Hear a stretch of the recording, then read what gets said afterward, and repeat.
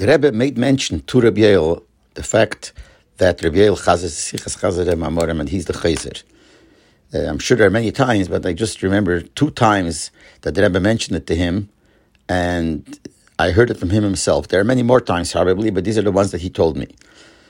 One of them is that it was once Simchas Torah, and the Rebbe was going, to his akofe or from his akofe, carrying the little Sefer Torah.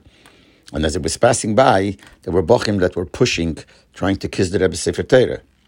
He was standing there too, but he didn't push or anything, but he was standing there. And as the Rebbe passed by and he saw the people trying to kiss the Sefer Torah, the Rebbe took the Sefer Torah and pushed it towards Rabbi Yael, that Rabbi Yael should be the one to kiss it. And he said, the Rebbe said, as if to excuse himself why he's giving it to him, not somebody else. So the Rebbe said, no, chazer toch de maimorim. In other words, the Rebbe gave him like acknowledgement and deserves it because he's the one that chazers the maimorim. And the maimorim, this is the lashon he told me. Maybe the Rebbe said the maimorim at the sichas, but the way he told me, chazer toch de maimorim, which means that he's the chazer and therefore he gets it.